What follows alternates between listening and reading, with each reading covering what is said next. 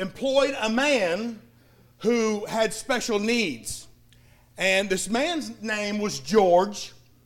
And George's job was to sweep and clean the metal shavings underneath the lathe and underneath the mill presses in the shop. Now, George was born again, but despite his special needs, George loved studying the Bible. He loved studying especially prophecy, like you might find in Daniel and Revelation. But he also loved to sing the hymns, Hogans.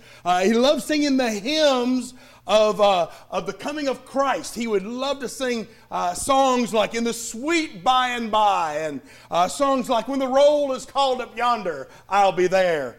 And one Friday afternoon, about 10 minutes before quitting time, someone looked at George and said, "George, are you ready to go home?" And he said, "Uh-huh, sure am." And the only problem is he was all still dirty. He hadn't cleaned up. And so he actually looked like he was planning on working for a while. Still, other people would come and ask George, "Well, are you ready to go home?" And George said, "Yeah, I'm ready. I'm ready to go home." And they said, "No, man, you're not ready. You're still dirty. You need to go get cleaned up." And he said, "No, let me show you something." And at that, he unzipped his coveralls, and underneath those coveralls were the neatest, cleanest clothes that you could ever imagine. So when the whistle blew, all George did was unzip, step out of his coveralls, punch the clock, and he was gone. Amen? He was ready. And here's what George said. George said, "You see, I stay ready to keep from getting ready, just like I'm ready for Jesus."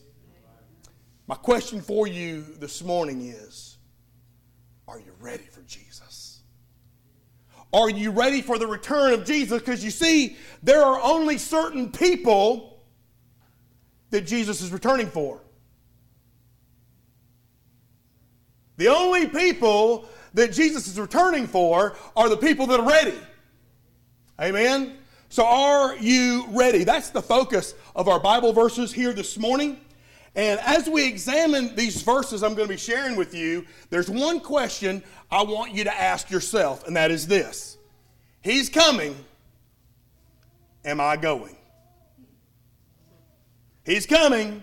Am I going? On page 1050 in the Bibles in front of you, I want to encourage you to follow along with me in 1 Thessalonians chapter 4 as we read to what the Apostle Paul wrote to believers not unlike yourselves. The church at Thessalonica, writing to this body of believers in this little central locale. Just like you're in northeast Lauderdale County, this church was in Thessalonica. And listen to what he wrote to them.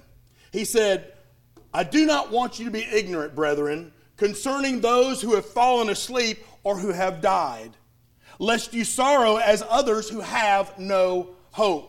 For if we believe that Jesus died and rose again, even so God will bring with him those who sleep in Jesus. For this we say to you by the word of the Lord, that we who are alive and remain until the coming of the Lord will by no means precede those who are asleep. For the Lord himself will descend from heaven with a shout, with the voice of an archangel, and with the trumpet of God, and the dead in Christ will rise first. Then we who are still alive and remain shall be caught up together with them in the clouds to meet the Lord in the air, and thus we shall always be with the Lord. Therefore comfort one another with these words." As I describe this event called the rapture, there are several things I want you to know about this wonderful event. First of all, I want you to know the participants involved in this event. The first of which is the Savior. The Savior, the Lord Jesus, will be involved. When the Lord Jesus was here on earth, the Lord Jesus was talking about the end times And he said that angels would gather together the chosen ones, those that have placed their faith in Jesus at the second coming. And here's what he said. Listen carefully. Then they will see the Son of Man coming in the clouds with great power and glory. And then he will send his angels and gather together his chosen ones from the four winds, from the farthest parts of the earth to the farthest parts of heaven. That's what happens in the end times, okay? We're not talking about the end times. We're talking about an event called the rapture. The event in the rapture, Jesus will send no angels.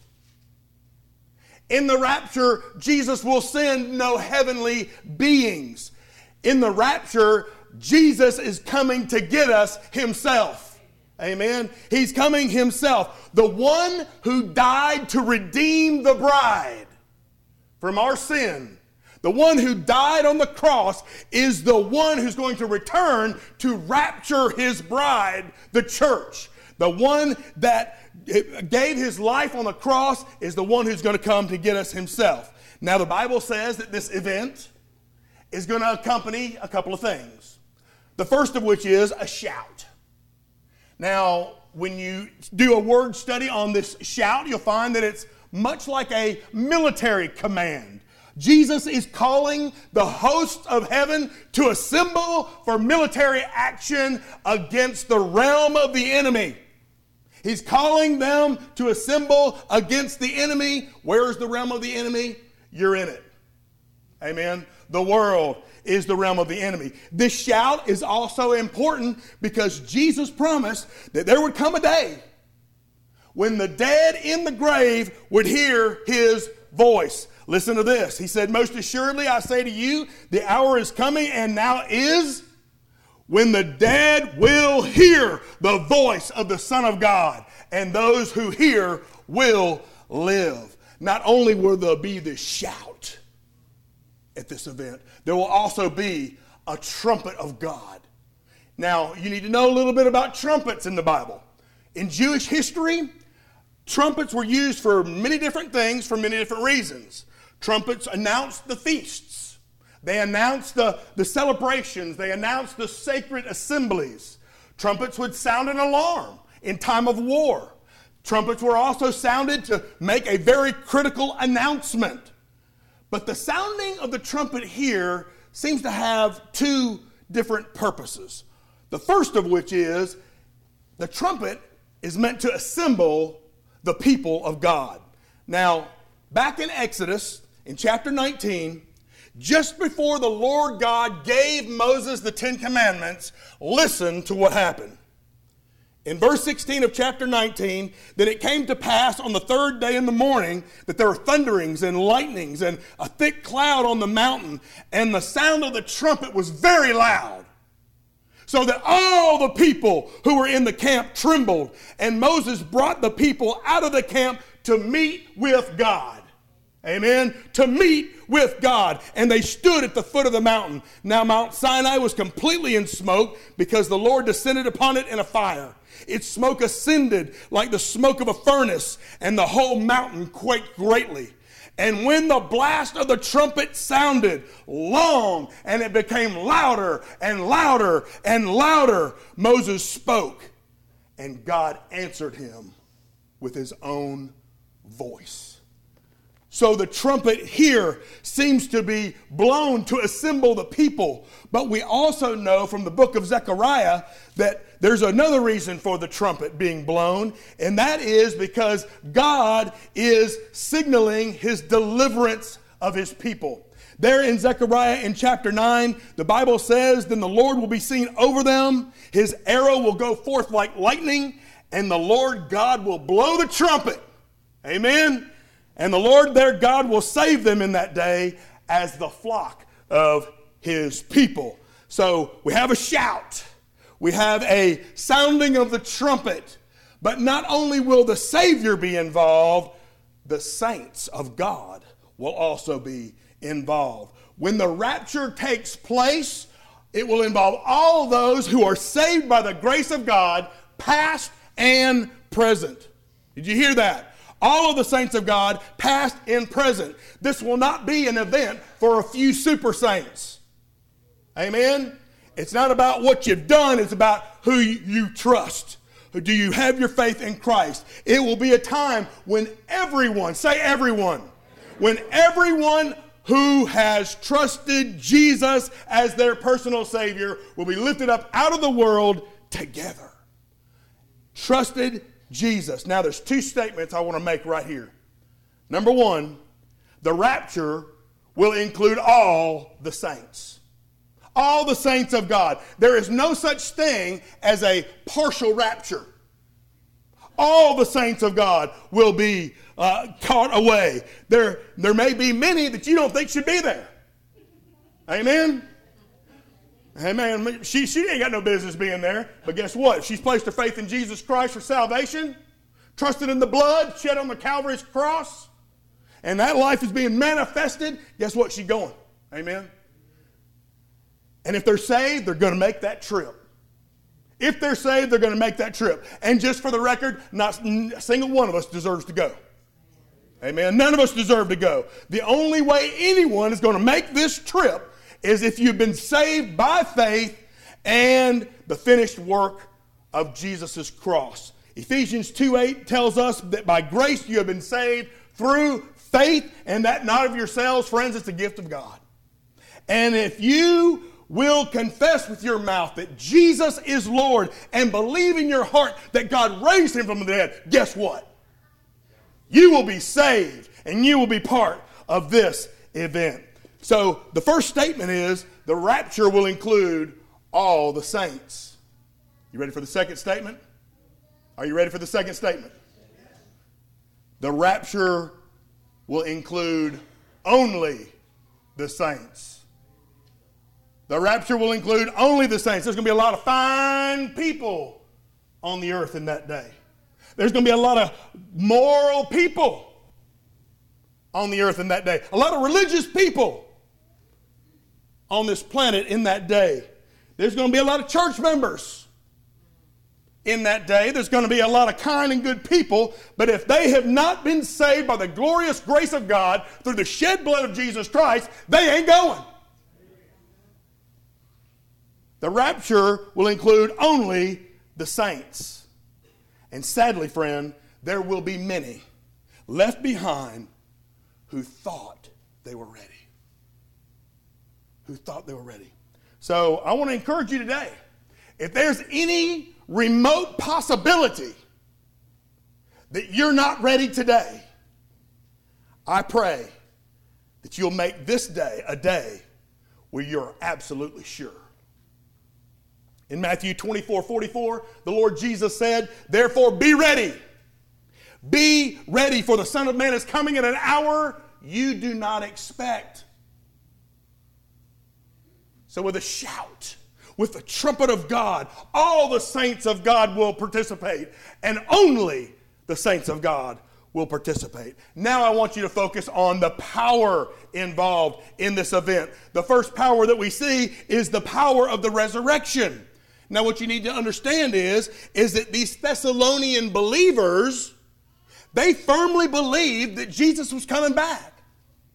They were absolutely convinced. We know Jesus is coming back. But they were afraid that those who had already passed away in faith had missed out on this rapture. Or worst, had missed out on heaven. So they were worried about that. And so the Apostle Paul writes this to them to reassure them that there is coming a day. There's coming a day when even the dead in Christ will rise again. The same God who moved in power to create the earth and everything in it is the same God who will resurrect the dead. It's the same God. And you know, when you start considering the millions of people who have died in faith, when you start thinking about how many bodies have turned to dust, it will boggle your mind. I mean, think about this. It's a good thing that you don't have to understand the mechanics of it all. It's a good thing that you don't have to understand how it all works. All you have to do is be blessed by it. Amen? All you have to do is trust in the power of God. All you need to know is that you serve a God and he's got that kind of power to raise the dead. Ephesians chapter 3 reminds us that to him who is able to do exceedingly abundantly above more than we can ask or imagine, to him the power works through us. And you know what you need to remember too? Is you need to remember that we are spiritual beings. We are spiritual beings living in a physical body. Sometimes we get it twisted around and we think that we're a physical being that just happens to have a soul. But that's not the case according to Scripture. I believe that we can see here that we can be comforted knowing that all the saints that we've known, all the saints that we've loved and have preceded us in death, they will have their bodies raised from the dead. That's the promise of Scripture. That's the promise here. And by the way, can I tell you that not a single one of those saints who have died in Christ is in the grave today? Did you hear that? You may have buried them, but they ain't there. In 2 Corinthians 5:8, the Bible says, we are confident, yes, well pleased, rather to be absent from the body and to be present with the Lord. Well, how in the world does that happen, Bill? Well, you have to understand that there are really only 3 possibilities for existence on this planet for a Christian. 1, you can be just like you are today.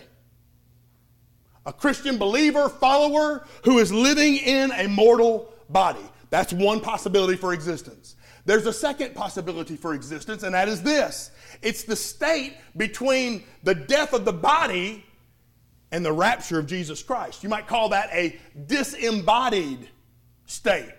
Okay? Let me clarify this a little bit. It's a state when your spirit or your soul is consciously enjoying Jesus Christ and you're in his presence. That is the state of those who have died in faith. Their spirit is with Jesus. That's according to the scripture there in 2 Corinthians 5:8. And then finally, there's the greatest blessing of our salvation, which is, of course, when we receive our glorified bodies, and we know that we'll have that when the Lord comes to get us. So when Jesus comes to catch us away, those who have died in faith, Jesus will bring their spirits with him. And they will be reunited. They will receive a new glorified body, a brand new body, and then they will all be taken up from the earth to be with the Lord, according to the Bible, forever. Amen. That's the power of resurrection. But there's also this incredible power of rapture. Now, if you look for the word rapture in your concordance, you ain't going to find it. Because the word rapture doesn't appear in the King James Version of the Bible, the New King James Version of the Bible, the New Living Translation of the Bible, the North American Standard Bible. It's not in there. Rapture comes from a Latin word. And that Latin word means caught up. Caught up. Paul says those who are alive when the rapture comes will be caught up together with those who have died in Christ. That phrase literally means this. Are you listening? Say amen. Here's what it literally means. To seize by force. It means to carry off by force. It means to claim for oneself eagerly. So in the rapture, the Lord Jesus will claim his bride, the church, by force. By force. Within the heart of every one of us here. I know that you will say, if you're redeemed and you're born again, I know every one of you say, you know what, there's coming a day when I'm going to depart from this earth and I'm going to heaven. Can I get a testimony? Anybody else but me? All right, we all want that. That's within all of our hearts. But listen, there are forces who want to hinder that desire. There are forces who want to hinder your departure if they could. Satan wants you staying right here, so he can use you as a pawn of sin. Sin wants you to stay right where you are. The flesh wants you to stay right where you are. The world wants you to stay right where you are, and they all conspire to keep you here. But listen carefully. When Jesus comes, there ain't going to be no staying. You hear that? When Jesus comes, there ain't going to be no staying. He will catch us away, that which he has redeemed by his blood, and he will take it home to glory, and that's the end of the story. Amen? Don't forget that. Praise God, there'll be no force who is able to prevent Christ coming for us. There is no force who will be able to hold us here when Jesus comes for us. The bottom line is this: when he comes, we gone. Y'all hear that? When he comes, we gone. So at the moment of rapture, the Bible tells us that we will forever lose these fleshly bodies and we will be changed. Oh, it's getting better. And we will be changed. Paul wrote to another church, not unlike ourselves. And to those believers, that body of local believers, he said, let me reveal to you a wonderful secret. We will not all die, but we will all be transformed, and it will happen in a moment. It will happen in a blink of an eye. It will happen when the last trumpet is blown, and we who are living will also be transformed, for our dying bodies must be transformed into bodies that never die. That appeals to my logic. I get that, right? So important. So there's only one person who has the power to precipitate events as powerful as the resurrection and the rapture. And friends, his name is Jesus Christ. End of story. End of story. He'll take us home to glory, and that's the end of the story. Amen. Wonderful blessings. We have seen the participants in this event. We have seen the power in this event. And I want to close this morning with the promise involved in this event. There's a promise that Jesus is going to rescue us. What a blessing, friend. We are going to be rescued. When Jesus makes this glorious appearance, the Bible says that he will come in the air, verse 17. Now, that's significant that Jesus would come in the air, because according to the New Testament, the air is where the devil lives. Listen carefully in Ephesians chapter 2. And you he made alive who were dead in trespasses and sins, in which you once walked according to the course of this world, according to the prince of the power of the air. That's the devil's territory. The spirit that now works in the sons of disobedience. Friend, when Jesus comes, he will come directly marching right through the enemy's territory. He ain't scared. Amen? He ain't scared. He's coming straight through the devil's territory. He will call up his bride into the realm of the enemy. He will lead her safely. He will lead her triumphantly. And he'll go right through the devil's territory as a display that I got more power than you, devil. I've got more power than you, Satan. And I am going to save my church. I'm going to save my bride. I'm going to save my people. Friends, we could never ever get out of here on our own.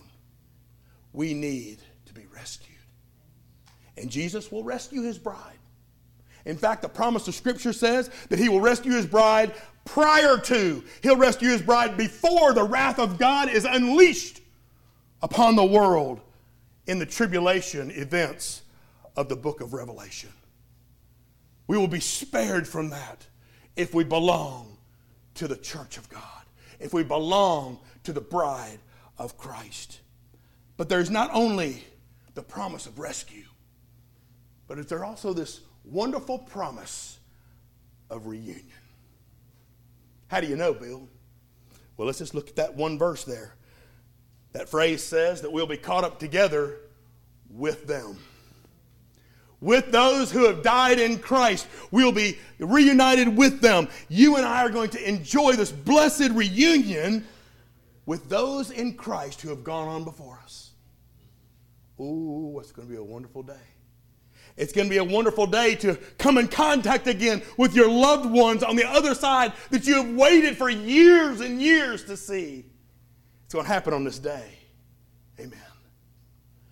But there's not only the promise of rescue, and there's not only the promise of this glorious reunion, there is also the promise of revelation. Jesus revealing himself. The Bible says, and thus we shall always be with the Lord. Friend, it's going to be great to see Mama. It's going to be great to see Dad. It's going to be great to see your spouse and your grandparents. It's going to be great to meet Moses. It's going to be great to meet Matthew, Mark, Luke, and John. It's going to be great to meet Paul. It's going to be great to meet all these heroes of the faith that we find in Hebrews chapter 11. It's going to be wonderful. But listen carefully. It's going to pale in comparison to the day you see Jesus. What are you going to do? What's the song say? Fall on your knees? Gonna cry? Gonna smile so big your mouth hurts? Amen? That day is going to pale in comparison to seeing the one who gave his life and bore his sins on his body for you. Imagine seeing your Lord for the first time. Imagine seeing the marks on his body where he bore our sins. Imagine seeing his face. Imagine hearing his voice for the first time audibly. Imagine being welcomed into his heaven by his own invitation. The Bible says, and thus we shall always be with the Lord. What does that mean, Bill? That means that you and I are going to be wherever he is forever. Wherever he is where you're going to be for how long? Forever. Whether it be in heaven, whether it be around the Father's throne, whether it be on earth ruling for 1,000 years, whether it be a time of endless worship or endless praise, you're going to be where Jesus is. How long? Forever. What a day. What a glorious day that will be. Amen. But here's what I'm trying to say to you today. If you're listening, say amen. Amen. Here's what I want to say to you today. He's coming. He's coming. And he's coming for people who are ready. Did you hear that, church? He's coming for people who are ready. When that day comes, will you go? Or will you stay?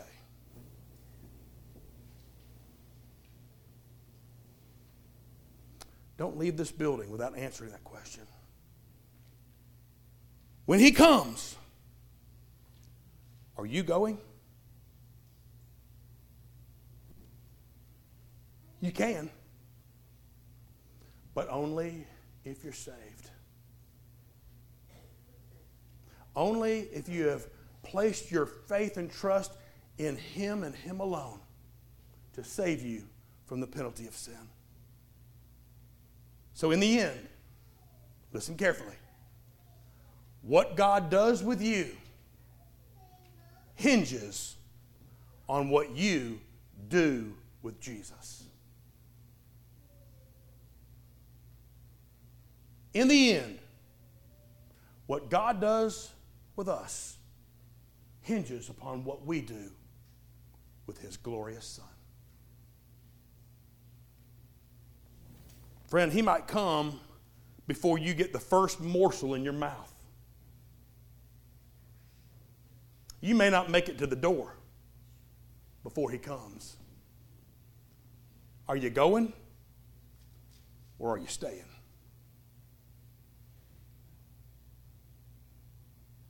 During this invitation,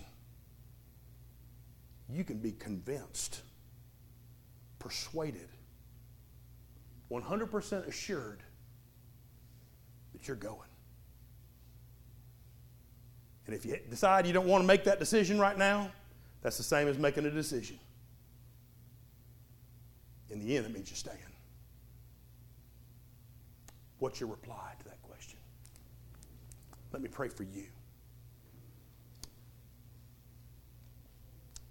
Our Father in heaven, I thank you for April the 14th, 1977. Lord, that day where I decided, I'm going. I'm going. I place my trust in you, Jesus, and the blood you shed.